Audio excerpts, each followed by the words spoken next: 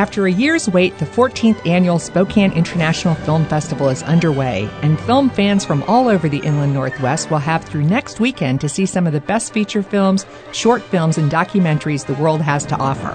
I'm Mary Pat Truthart, this week's host of Movies 101, and along with Dan Webster and Luke Baumgarten, I'm going to preview some of the more notable SPIFF offerings, as well as opine about two non-festival screenings, Shame and The Artist, the latter of which earned a total of 10 Academy Award nominations. So don't touch that dial, because Movies 101 is coming up next right here on Spokane Public Radio.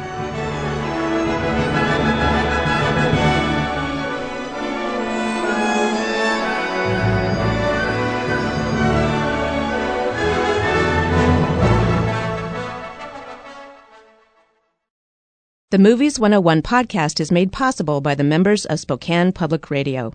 Become a member at SpokanePublicRadio.org. Thanks for listening to Movies 101.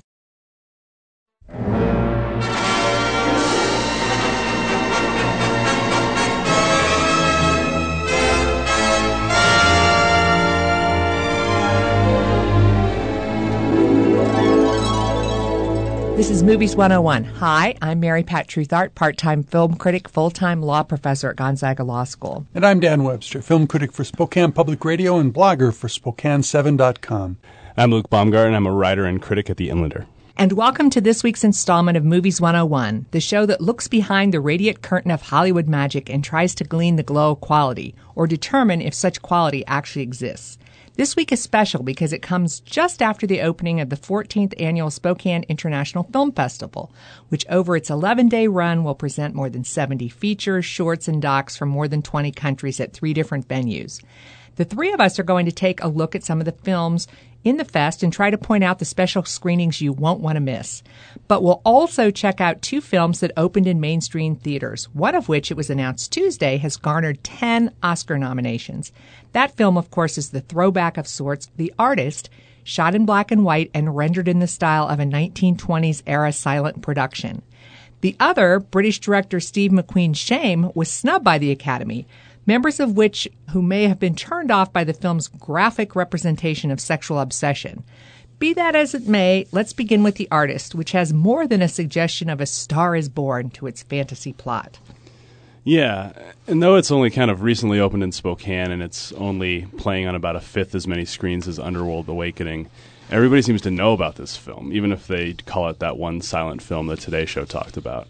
And for a black and white film by a Frenchman that has almost zero dialogue, it's getting a lot of national attention.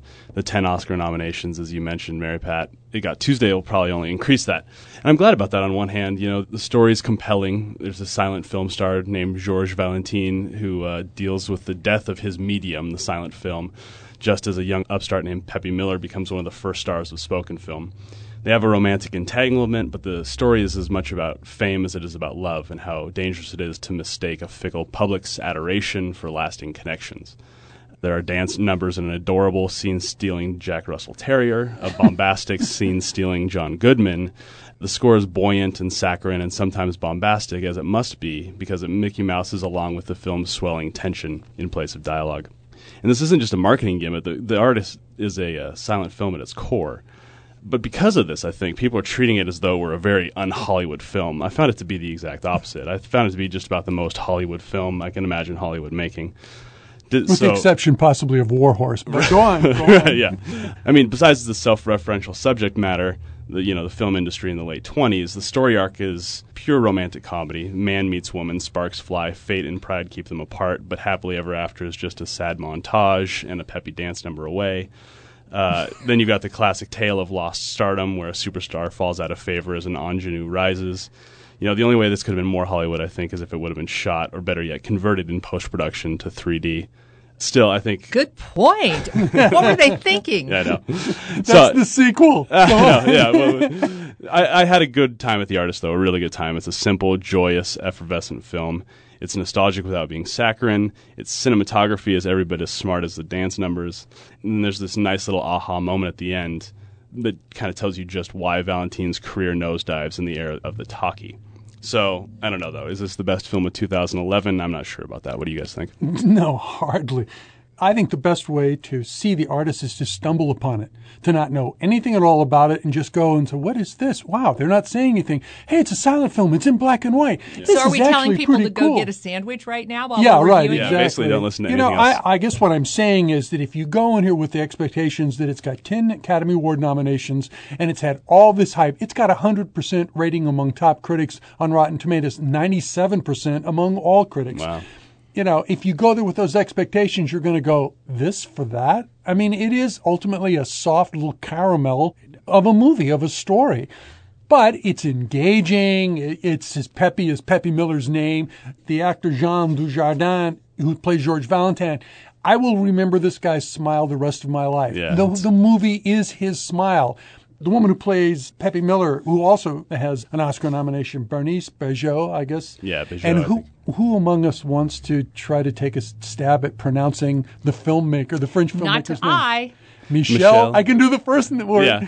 Hazanavicius. There we go. All right. Brave man. Well, Dan, I'm glad that you focused a little bit on the acting performances because I thought that was, as Luke said, this film is upbeat. It's definitely saccharine. And I'm not a huge fan of those films, but I love the performances of these two lead actors, neither of whom I had ever seen before anywhere. Mm-hmm. And so I think that... Actually, you probably have seen Dujardin, but you don't remember him because his performance of George Valentine is so, overwhelming that it's like this guy's been this guy all along. Yeah. But he's been in a jillion French films. But you don't like to go to those films, so we never see any of them, Dan. No, that's not true. Okay. We go see them, and then I complain about them. So I think people have probably been asking all of us about the artist. Well, should I go see it? Because there's something about it that doesn't sound appealing. And I do think that people should go see it because it is fun. I mean, it's uplifting. Of course, we saw it as the second half of a double feature after seeing Shame. So I'm sure that almost anything would have been a welcome change from that, which we'll be discussing in a couple of moments. But Luke, I thought that you captured the artist very accurately in terms of all the good, and there's no real bad, but there's some things that are more mundane than maybe its 10 Oscar nominations would lead you to believe. Right, and I'd kind of echo Dan's sentiment. Like, try to ignore or try to forget about the fact that that this just got nominated for 10 Oscars, and go if you really want to spend an hour and 40 minutes smiling. Because I really did. I thought it was fun for an hour and 40 minutes. If you're a fan of films like Take Shelter or Melancholia or Shame, which we'll be talking about in a couple of minutes, right. This is not that in any way, shape, or form. But the artist is, on some level, the very essence of what classic Hollywood has always been. But I mean that in a good way. Maybe not a great way, certainly not 10 Oscars worth, but in a good way. Well, going in a completely different direction, we have Shame, the film written and directed by Steve McQueen, the man who in 2008 gave us the powerful tale of Irish political prisoners titled Hunger. That film starred an actor, Michael Fassbender, who at the time was relatively unknown. Now, following a number of big screen appearances from Inglourious Basterds to Haywire, Fassbender has become a big star who's not afraid to reveal himself in every way possible. Dan? Yeah, he does reveal himself, as does Carey Mulligan, I have to say, also, at least in one scene. What do we say about Shame? All right, I can think of a couple of other movies that have portrayed, these are serious films made by serious filmmakers starring A-level talent that have featured full frontal nudity and graphic sex. Let's go all the way back to, say, 1976, Nagisa Ushima's In the Realm of the Senses. Graphic sex all the way through. But how was the sex used? The sex was used as a way of telling a larger story about society and sexism and betrayal, trust, and so on and so forth. Then a couple of years ago, I guess in 2004, Michael Winterbottom, the British director, he made a little movie called 9 Songs. And he tried to make the point that in 9 Songs, it's just going to be a story, a love affair in which there will be real lovemaking. Well, anytime you have graphic sex, it overpowers everything else. And that 9 Songs came across to me like softcore porn. Now we have Shame, and Shame is the story of this guy who basically we see him getting up in the morning, he checks his computer, Not for his emails. No, just absolutely full of the most smutty porn you can ever imagine. And then he goes to work and does some job, which he does apparently very well, but we don't know what it is. But he takes time to go to the bathroom, and what he does in the bathroom, you need some Purell for afterwards. And then he goes and picks up women. He admits through the film he's never had a relationship longer than 4 months, and probably 4 hours is more to the norm, if maybe 4 days.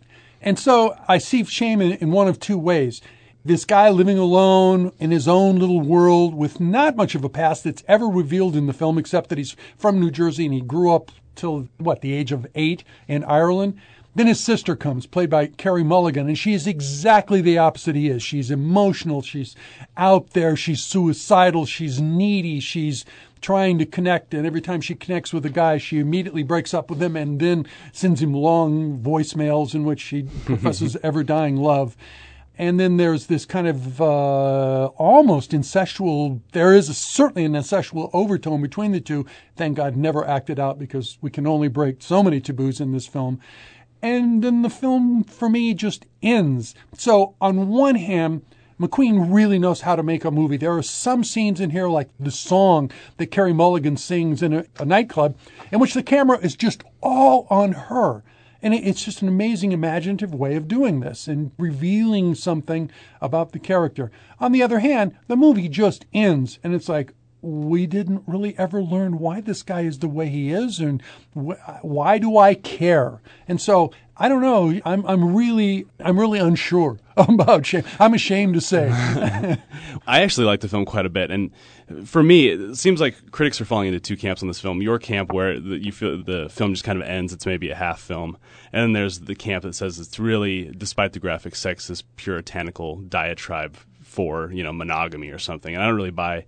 I certainly don't buy the monogamy thing. I don't either.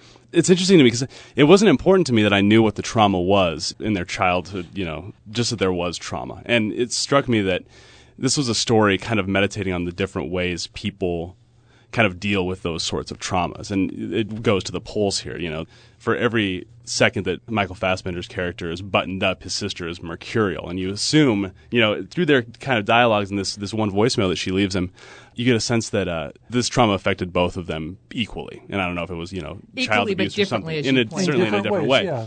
And at the end, to speak specifically to your point, Dan, I feel like there's almost this over-reliance in Hollywood on the neatly packaged ending, the way that The Artist ends, or the way most Hollywood movies end. And I liked the ending of this film because you realize that he has come to a point of decision where he can continue on with his previous behavior or make a change. It's clear by the end of the film that he wants to make a change, or that his life is incomplete to him despite all the copious amounts of sex he's having. And then we get to a point of decision, and then it's over. And so it was satisfying for me. I think the problem here is if this is an addiction, and I believe that there is such a thing as addiction that plays out sexually, then I don't know if he would be able to make a decision. I think there would have to be some sort of intervening force. And, he's already had problems at work. He's already had problems in relationships. He's already had potential problems with the law. And so, if that hasn't tipped him over the edge, who knows? But I think he needs to get some help. You think you think? Did I think he was a well person? Or you No. think he should go into another bar and pick a fight with some other young woman's boyfriend and get his ass kicked in the street? I think that the one thing that we haven't spoken to sufficiently about Shame is these are A-level acting performances. I thought Michael Fassbender was amazing. I have been watching him since he played Bobby Sands in Hunger.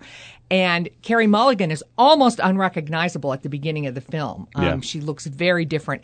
And so I think this is a very hard film to watch. And I liked the way it used New York City as a backdrop. I love the scenes on the subway, although they were a lot less crowded. I guess he was traveling at off hours than I remember the subways being. So this is not a film for everyone. I think it's actually leaving the AMC, so you'll have to catch it in some other venue. Oh, I'm sure it'll play at the Magic Lantern. Yeah. But there is definitely full frontal nudity, male and female.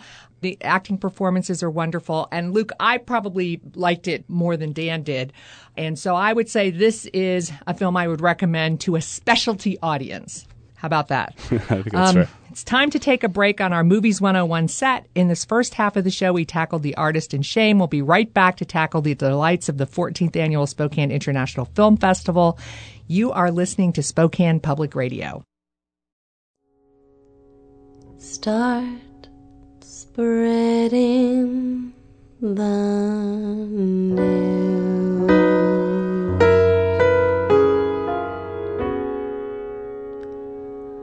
I'm leaving today.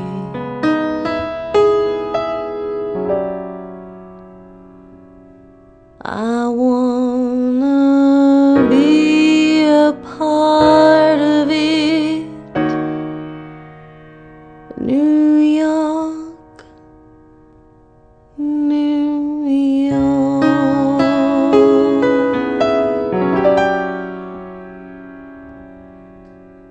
I wanna wake up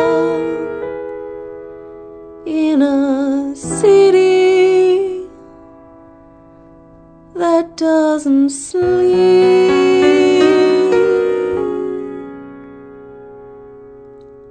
and find I'm king of the hill. And we're back for the second half of this week's edition of Movies 101. I'm Mary Pat Truthart, and my co-host Dan Webster, Luke Baumgarten, and I have already discussed the big screen offerings, The Artist in Shame. Let's move on now to what the 14th Annual Film Festival has to offer. The festival kicked off on Thursday and will run through next Sunday, February 5th. And over that time, we'll have more than 70 films in total from 20-some countries. So, guys, what are the don't miss moments of the week to come? Well, I think it begins tonight with Vision Quest, the screening of Harold Becker's 1985 film, shot in Spokane, starring Matthew Modine. Matthew Modine is supposed to be there, and if for no other reason to see Madonna the way she looked in 1985, it would be worth going to see that. And the tickets are $3.50, and they're available at the door.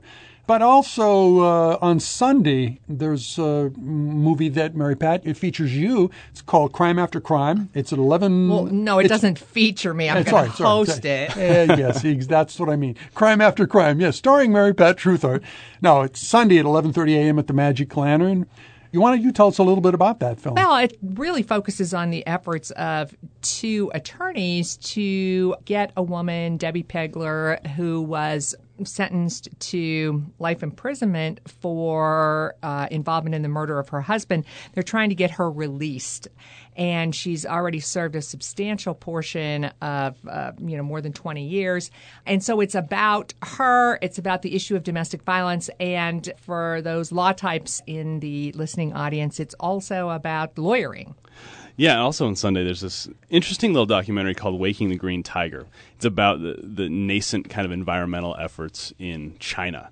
And it's not a flashy film by any means. It actually kind of feels like a PBS documentary at times. But there's this really interesting interplay with these people who come from a culture that is very respectful of nature, but they also have lived in a relatively repressive communist regime for generations, and are now kind of just finding the voice of dissent. When is it screening? It's 3:45 on Sunday. The Magic Lantern. At the Magic Lantern, yeah. Well, I'm actually going to talk about a couple of things. First of all, on Saturday the 28th, as well as Saturday the 4th at 2 p.m., Dan Webster, our own Dan Webster, will be hosting film forums with some of the filmmakers. And it's a really casual, laid-back way to really have a conversation and a dialogue with some of these people who are involved in making the films that are going to be at the festival. It's at the Magic Lantern in the small theater, and it's free. There are two films that I really wanted to pitch, and I picked out these films for two completely different reasons. They're two completely different types of films, but they have one thing in common. They're very lengthy. So on Wednesday night, there's a film, Once Upon a Time in Anatolia, and it runs about 2.5 hours. And it's this story about a murder that's occurred, and now this team of professionals, doctor, prosecutor, police officers, are taking suspects out to try to find where the body was buried. So that's the conceit of what they're doing, but it's really an opportunity for this group of 5 or 6 men to talk about a wide range of subjects that run the gamut from women to cooking to building a new morgue in the area to politics. And I was fascinated by this particular film, and so I'm recommending that Wednesday, February 1st at 6:30. And then on Thursday, February 2nd, there's a film, In the Family, about a father whose partner dies unexpectedly in a car accident. And these two guys have been parenting the now deceased guy's son. And this film is titled In the Family. And it runs 2 hours and 45 minutes. The filmmaker actor will be there. It's a very slow, meditative look at what transpires in the lives of all of these people, dealing with the death of this person, dealing with the young child who's left behind. And there's also a law feature to this particular movie. But I was just blown away by this film, and I'm a huge, huge fan of In the Family. It will screen again on Saturday evening. And there were two other films that I wanted to mention. One is Amador, which is a film that, Mary Pat, I think you and I saw it at the Seattle Film Festival last year, and it's showing up here. It's a film from Spain. It plays on Monday, January 30th at 6:30 p.m. at the Magic Lantern. And it's actually one of those films about immigration into Spain. A young woman, I think that she's from Guatemala, I can't remember, gets hired as a summer job to take care of an old guy who appears to be dying. And then something happens, and the movie goes in a completely different direction than the way you think it's going to go.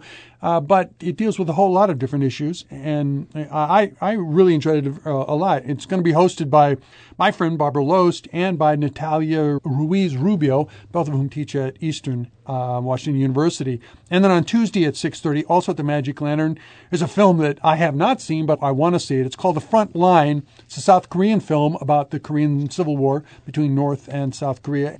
It certainly reads like something I want to read about combat and about the horror of war. And it's going to be hosted by Sarah Lee Monroe, who's an assistant professor of theater and film at Eastern Washington University. I just had one more to mention. It's this weird little documentary called Man on a Mission. And if you've ever played computer role-playing games, or if you've ever been a parent who is worried about their child playing too many computer role-playing games, you owe either gratitude or scorn to this guy, Richard Garriott, who created the Ultima series, which is pretty a foundational video game. So this is a film for nerds of all stripes, because this is all prelude to this man who has fantastic wealth based on this one video game he made in the 80s while he was a high school student, who decides that he wants to be the first son of an astronaut to go into space. His dad was an astronaut. His eyesight's bad, so he can only go into space, privately. So he actually helps the Russian government fund their kind of civilian research. So it's a story about his journey into space. It's just a fun little documentary about, the lengths people will go to achieve their dreams. And there are some great docs here. I mean, there are your typical sort of film festival docs, Kingdom of Survival, which is sort of a talking head documentary about what's going to happen in the future. Surviving Progress falls into that same camp. I do think that we should mention that the three of us, Luke, Dan, and I have all been volunteers in some capacity with the Spokane International Film Festival, just as we're volunteers here at Spokane Public Radio. I also wanted to bring to people's attention that most of the films are screening at the Magic Lantern, and the houses there are relatively small. So if there's something you really want to see, you should consider getting tickets in advance at www.spokanefilmfestival.org. That's it for another episode of Movies 101. We discussed two mainstream films, The Artist and Shame, and also talked a bit about the ongoing 14th Annual Spokane International Film Festival. As always, we owe a debt of thanks to the staff here at Spokane Public Radio who produce and engineer our show, and we thank you, our loyal listeners, as well. Make sure to check out our podcast, which you can access through the website, www.kpbx.org. And if you have any reactions, please feel free to email us at kpbx@kpbx.org. And here's hoping we see you at the festival.